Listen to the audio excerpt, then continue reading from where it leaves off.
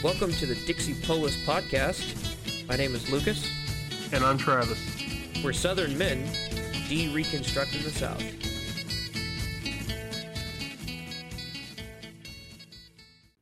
So last time we were talking about civil government.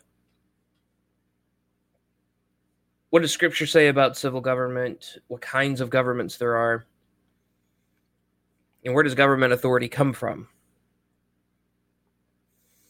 So we spoke about the four different types of governments we spoke about were republics, democracies, tanistries, and a secular dictatorship, which I could be wrong about this, but I think most of the governments in the 20th century have been secular dictatorships. In some form or the other. Right. I'm not saying that as a complete absolute, but I'm pretty sure it's quite common. Most governments that I hear of are secular dictatorships, as we're defining them. And so we kind of talked about the pros and cons of them. I think I did make a jab or two about libertarianism during that episode, but I'm gonna kind of bring it in here and just talk about libertarianism and kind of how it contrasts to these other forms of government. Is there anything you want to say as like a preamble, Travis? Yeah, so with libertarianism, it seems to be... Hold on. So with libertarianism, it seems to be like a default position for men, especially, rural men, southern men, the more manly type of men. It seems to be where we kind of find a center where we're kind of in our lane and just going with the flow type thing. Because in all reality, nobody really goes to libertarianism at first by the philosophical standards it preaches or the main ends. People just want to be left alone, especially men. Like we just want to grill, dang it. That's all we want. And I sympathize with that because that's why I was a libertarian. I just wanted to be left alone, like I wasn't going to be the one going out there and causing mischief. But on the other hand, there will always be a power vacuum that needs to be filled. So yeah, I mean, anytime we're talking about libertarianism, it's kind of a touchy subject because I know not all libertarians are, Rothbardian or whatever. A lot of people are just, I just have libertarian bents. I just want to be left alone. And but yeah. Anyways. So yeah, I'm kind of in that area. No step on neck kind of crowd. Front porch nationalism, barbecue grill nationalism, whatever you want to call it. And that was a big portion of my bend in that direction. As far as subject matters to talk about. When it comes to the philosophy and the approach of libertarianism, the appeal that libertarianism had to me was more to do with the corruption and the disregard of the proper use of authority that even me as an ignorant 16 or 17-year-old could see happening right in front of me. And so just as a forewarning to everybody, this will kind of be a beating a dead horse episode. But I'm going to get a little bit into the details here because it's really important that we understand some of the influences of libertarianism, where it came from, and why it's a very much bait and switch ideology. Now I could point and I would highly recommend, if you have the mind for it, go watch Academic Agents Take Down of Libertarianism. It's an excellent, I think, 2 hours of your time. If you're deeply invested in libertarianism, this would be a good resource for you to really think about what you're doing when you say, I believe in the libertarian ideals. So,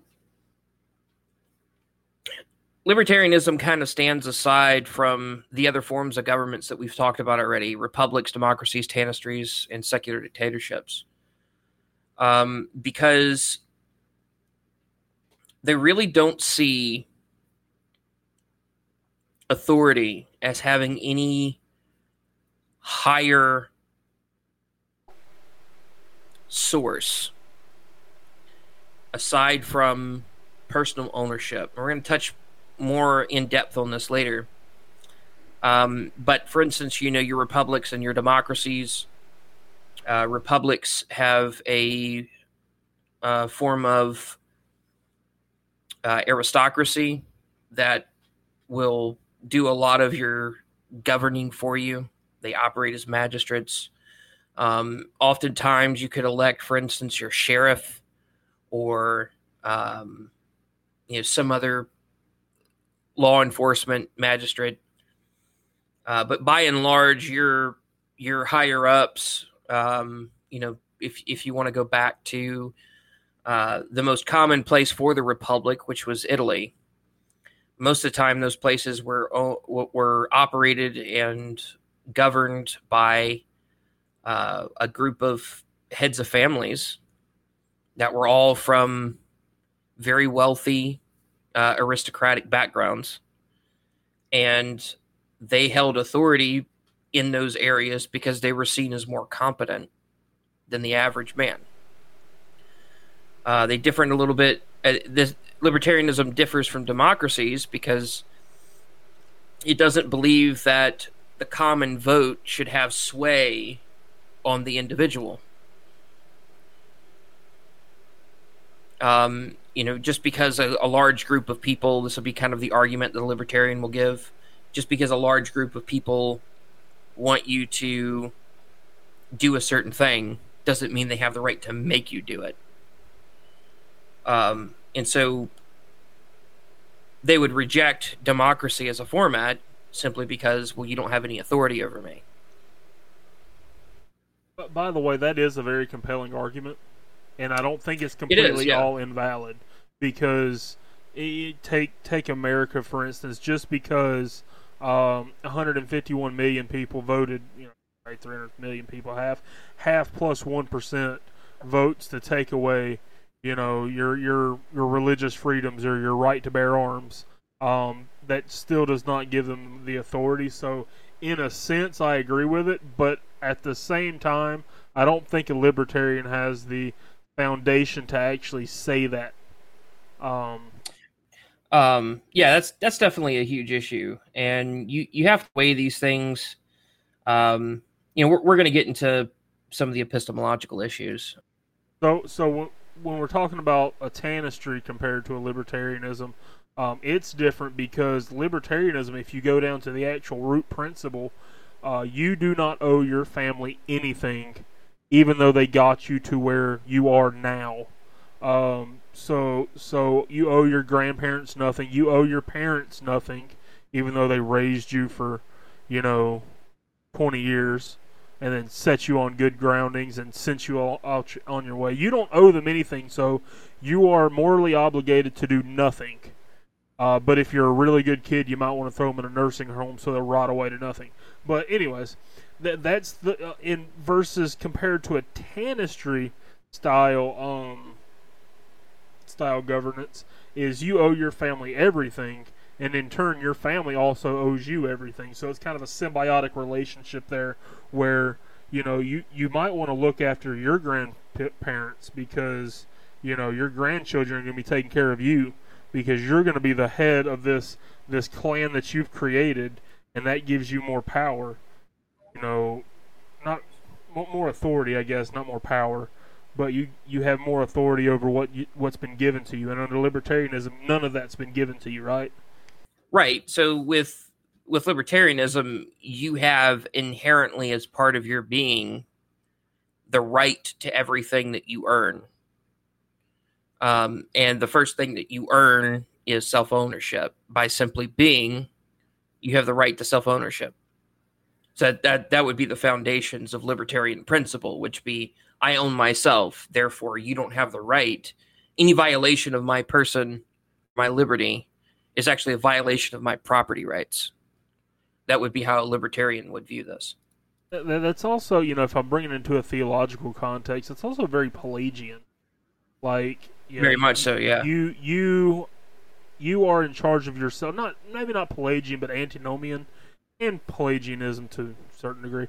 But you are a free agent, therefore you can go out and accomplish whatever you want because nothing but what you earn actually matters. So you can be anything you want, Johnny. Right, yeah. And with the different flavors that you have within libertarianism as a whole discipline, as a philosophical position, it could be a perfect match with Pelagianism, or it could be a perfect match with Gnosticism. There's always going to be a tension in someone's way of viewing things if they're libertarian and they're Christian, even if they don't recognize that tension or they resolve that tension in an invalid way. That was my way of handling it. I just improperly, dealt with either the text or my libertarianism, and that messed one of them up, right? So you can't really balance those properly. But one of the things that people often, another valid argument that, the libertarians use is that, especially the Christian libertarians, is that if man is corrupt, taking power out of the corrupt men in office is somehow going to fix that, as if there's not going to be a vacuum left unmanned, if you will, in this place that you just sucked all this power from. Like, at the end of the day, like, libertarianism has to devolve down into a dictatorship by necessity, because who's going to enforce the non-aggression principle, right? Who's going to enforce this? Right. And it's going to be whoever gets the most results, whoever the free market decides to put up there, and it's going to be basically like kind of like a mafia, That's exactly what it ends up being, yeah. And libertarians, myself included, would lie to themselves about this. Still do lie to themselves about this. The at a very ground level and even at a community level, I think libertarianism is workable. But at the city, state, or the national level, it's completely unworkable. You would have to have regional tribalism in order for it to work. Now, I'm not saying that's a bad thing per se, but I'm also saying that if there were regional and tribal levels of this ideology, well, then you would have to have other applications of force, i.e. violence, according to libertarianism, in order to make it work. Because once you disrupt the community, well, then you would disrupt their ability to govern themselves. And so you'd have to have, and this is getting into a more meta level criticism of libertarianism as a philosophical position, but there are no positive rights. You don't have the right to anything, and that includes having a right to a culture. This is very, very, very, very important.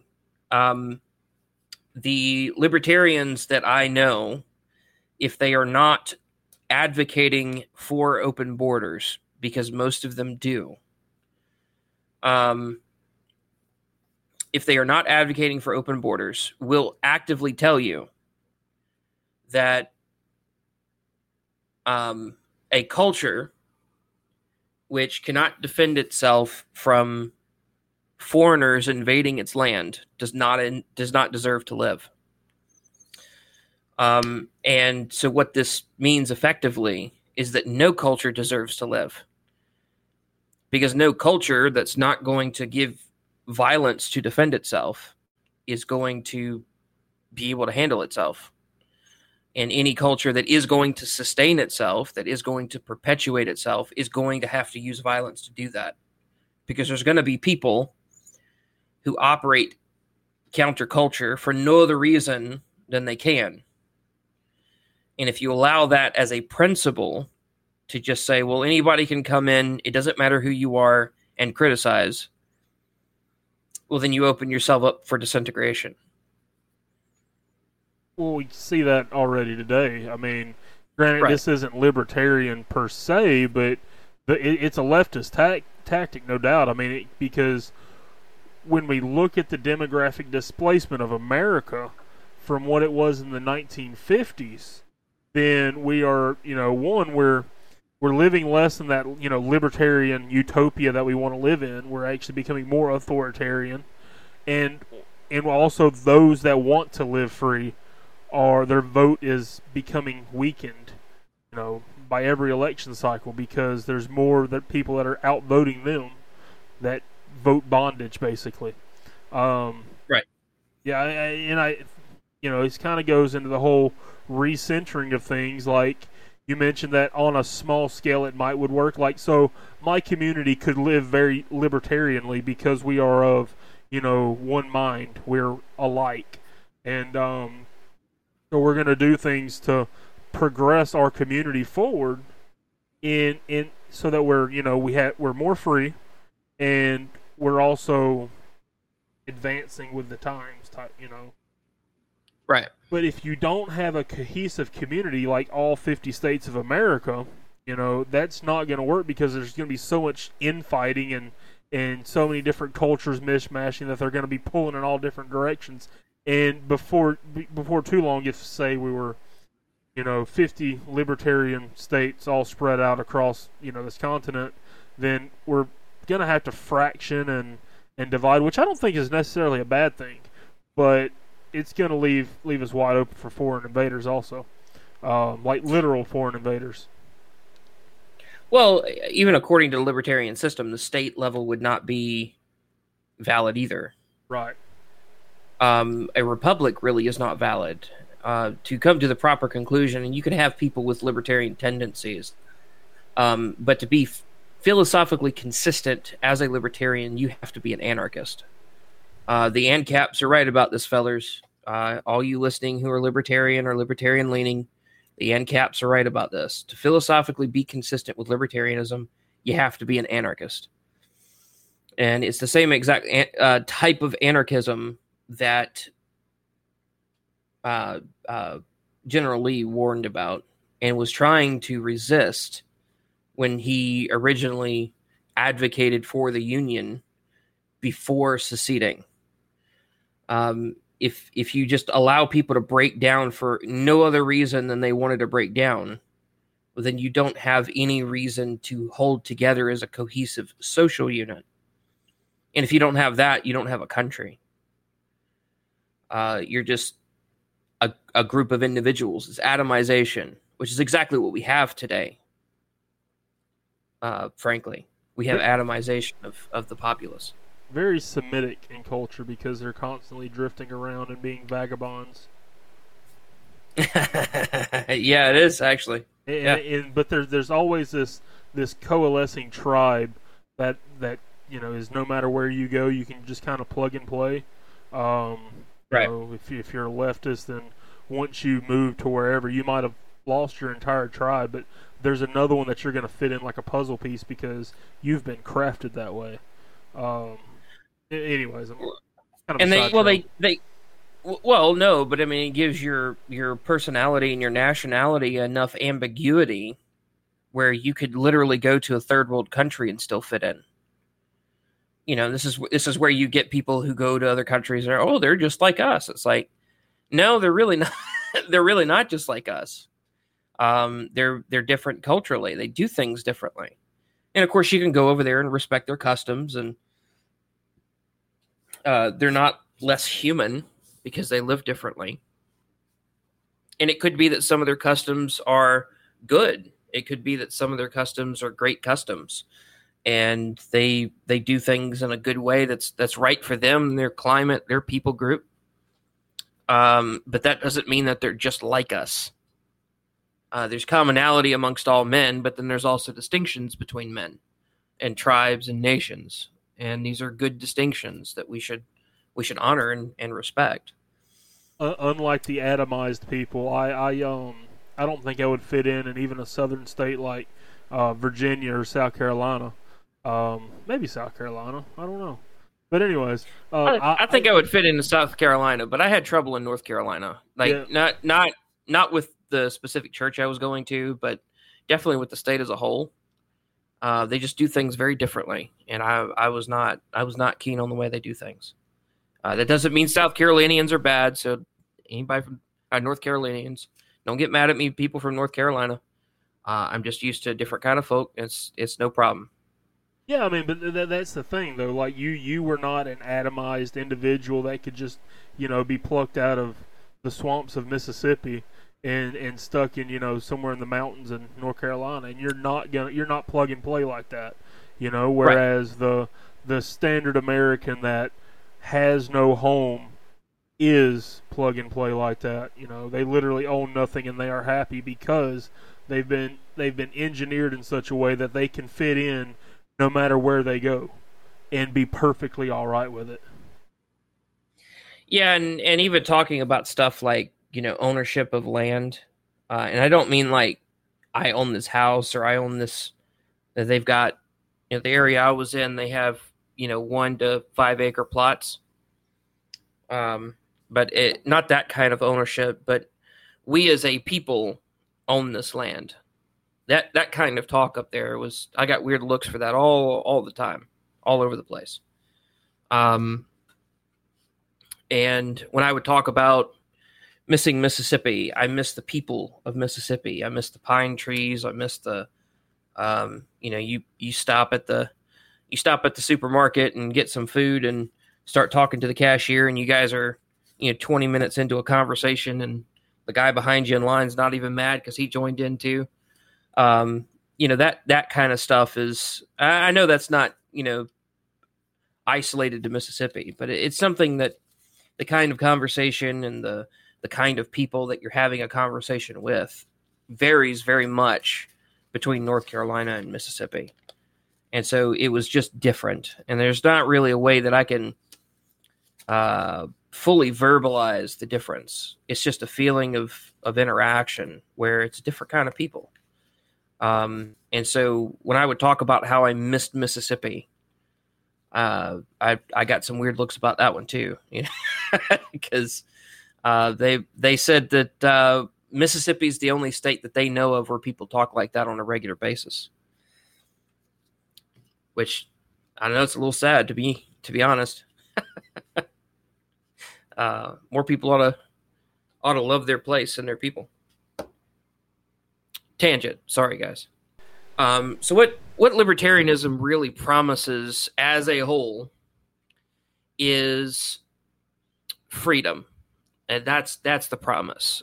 And freedom is very specific to the libertarian. And it is economic freedom. You have the right to buy and sell whatever you want within the market, and let the hidden hand of the market be the guide of what you can buy and sell.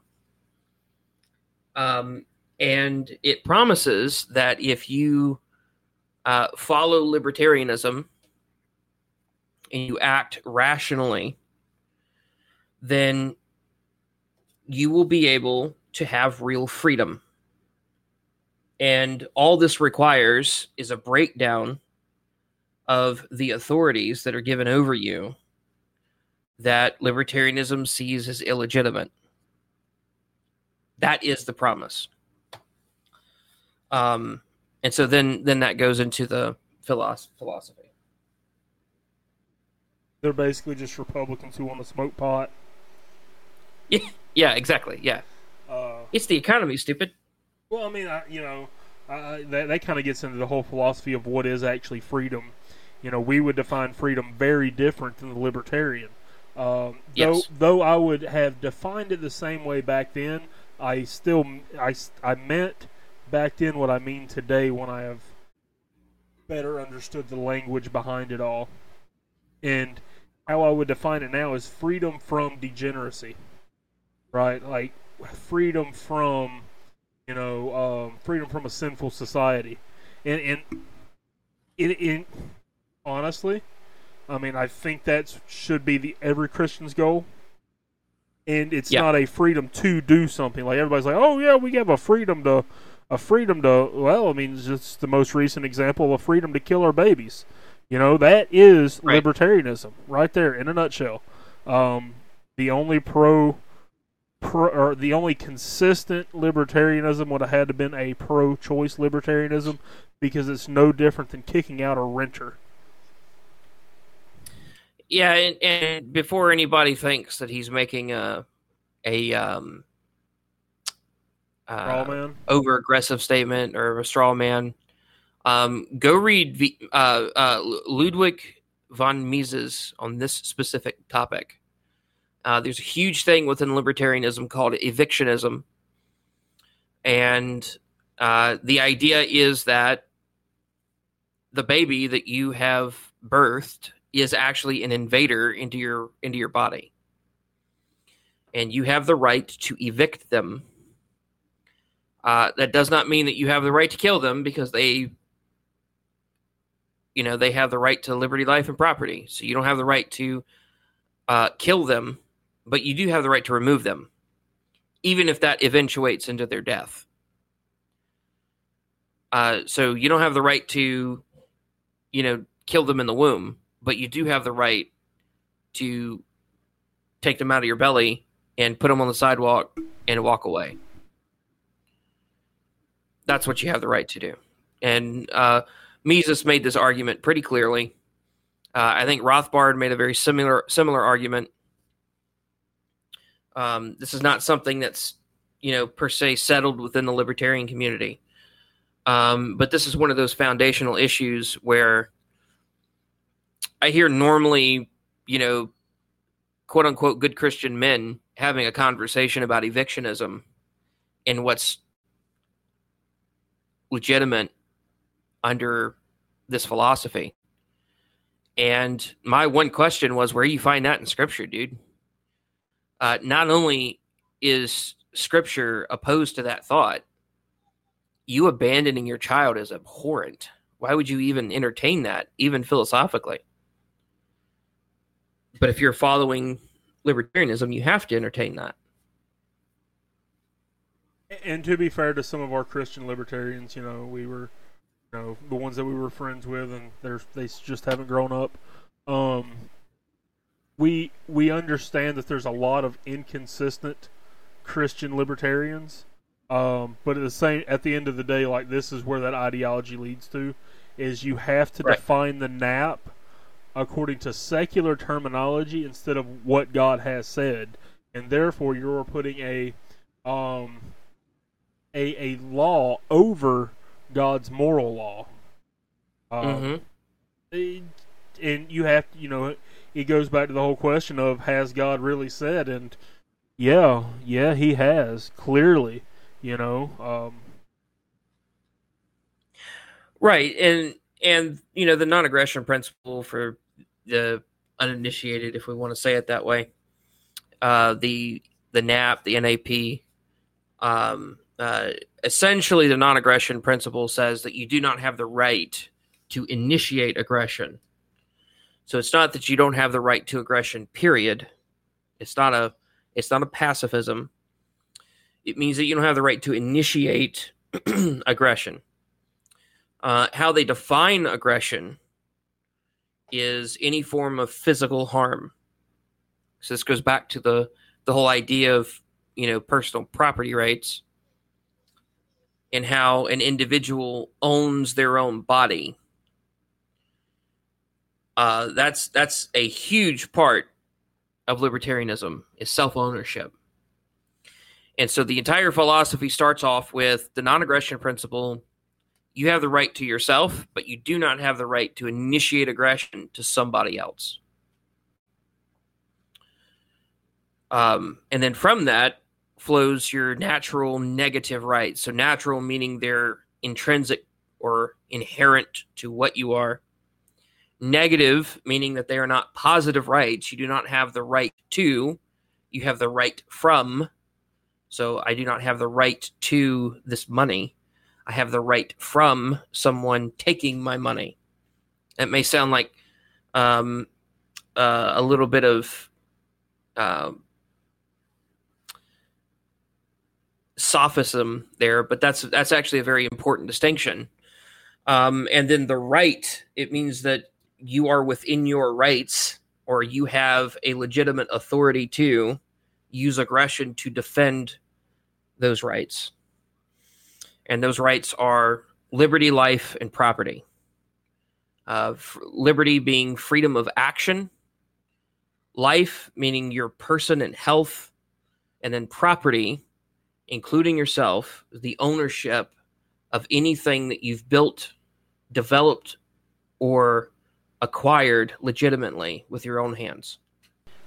So libertarianism as a philosophy kind of comes from a wide berth of writers and readers. It's very closely related to the idea of the classical liberal. And that I fluctuated between libertarianism and classical liberal for quite a while, just because they're pretty close to one another. Some would say they're almost a distinction without a difference. Yeah. And in some ways they are. There's some subtle differences. Classical liberals are much more social pact-y, if that makes any sense. Yeah. They would more advocate or allow a social pact than the libertarians. Libertarians are much more atomized, but what you see is that the classical liberals eventually degenerate into libertarians. The main speakers, the main idea pushers, it develops out of classical liberalism into libertarianism. And there's very few classical liberals, like actual classical liberals nowadays. But I'm going to read a quick excerpt of The Law by Frederick Bastiat. And it's actually the opening of his book, essay.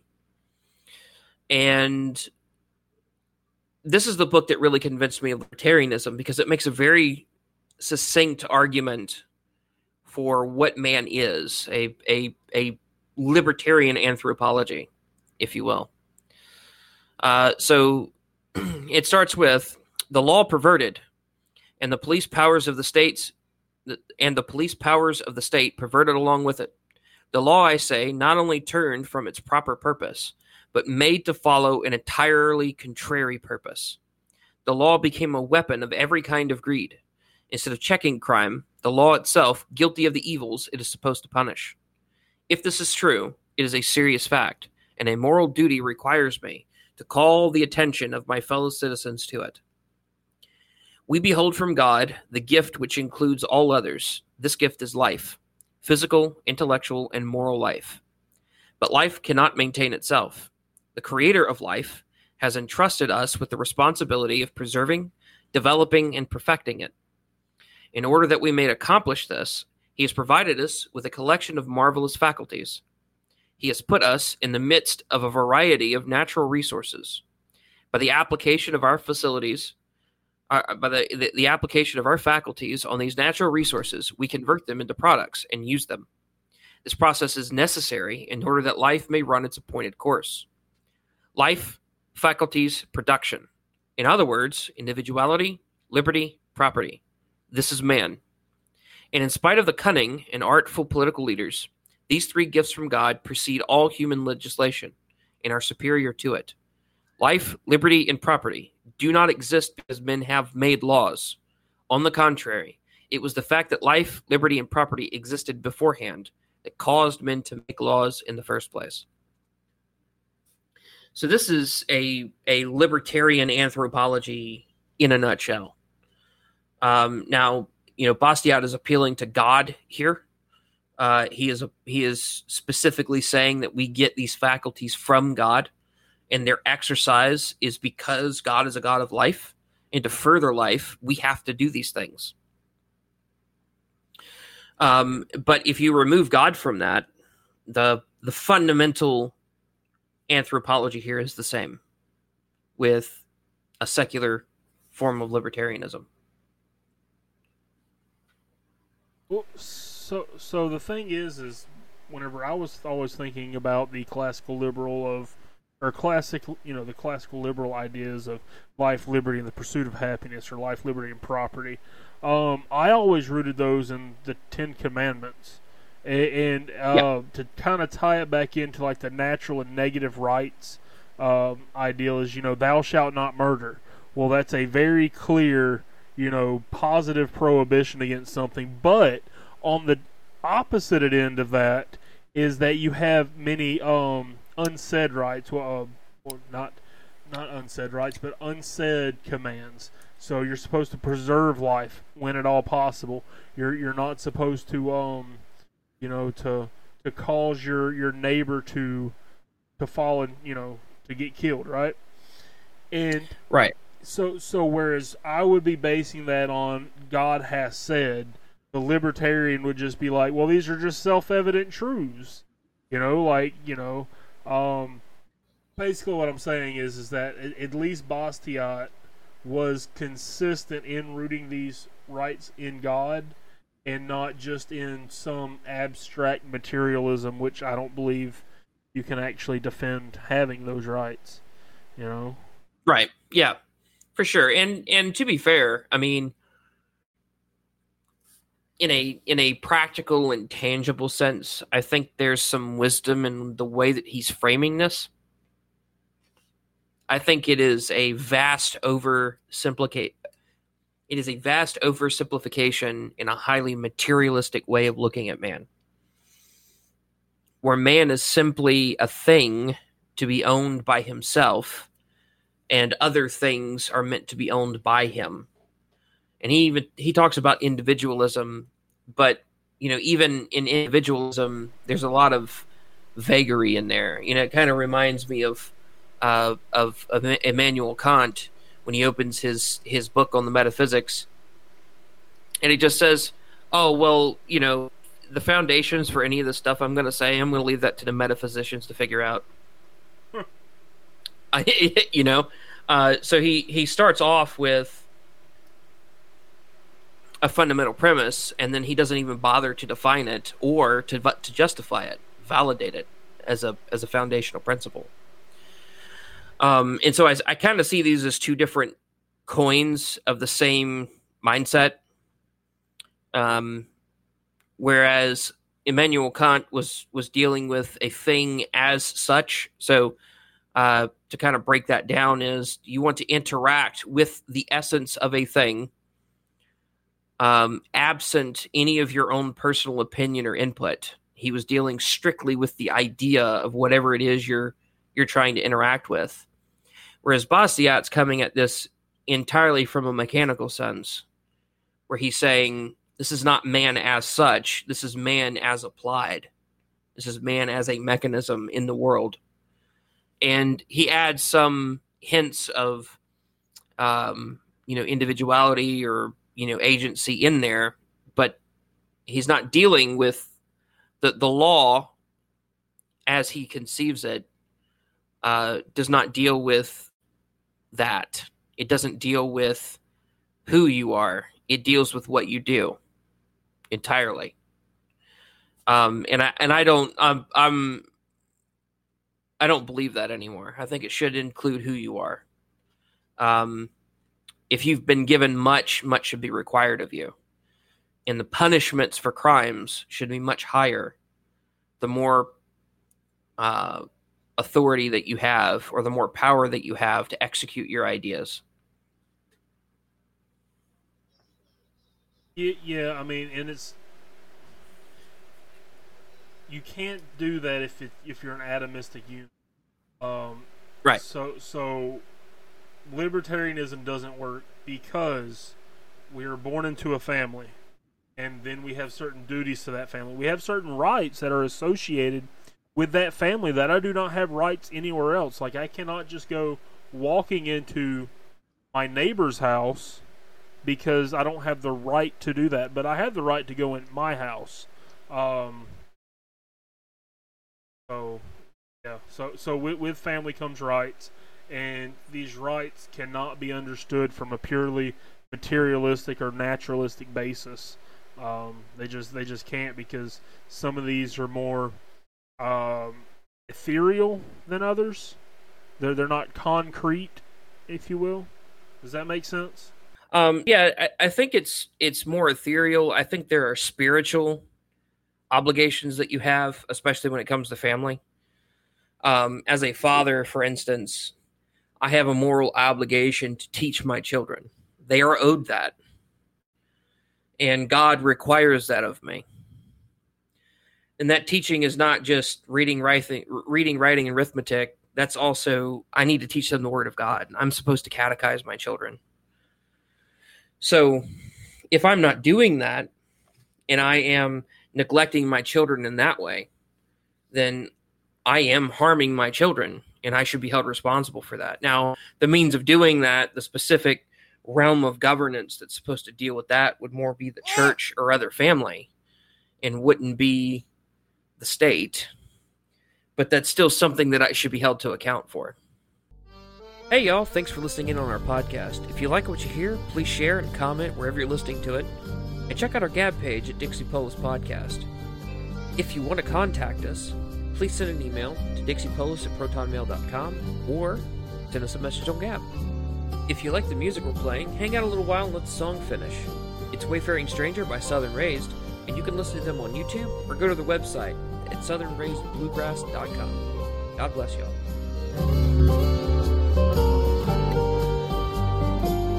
I know dark clouds will gather around me. I know my way is rough and steep.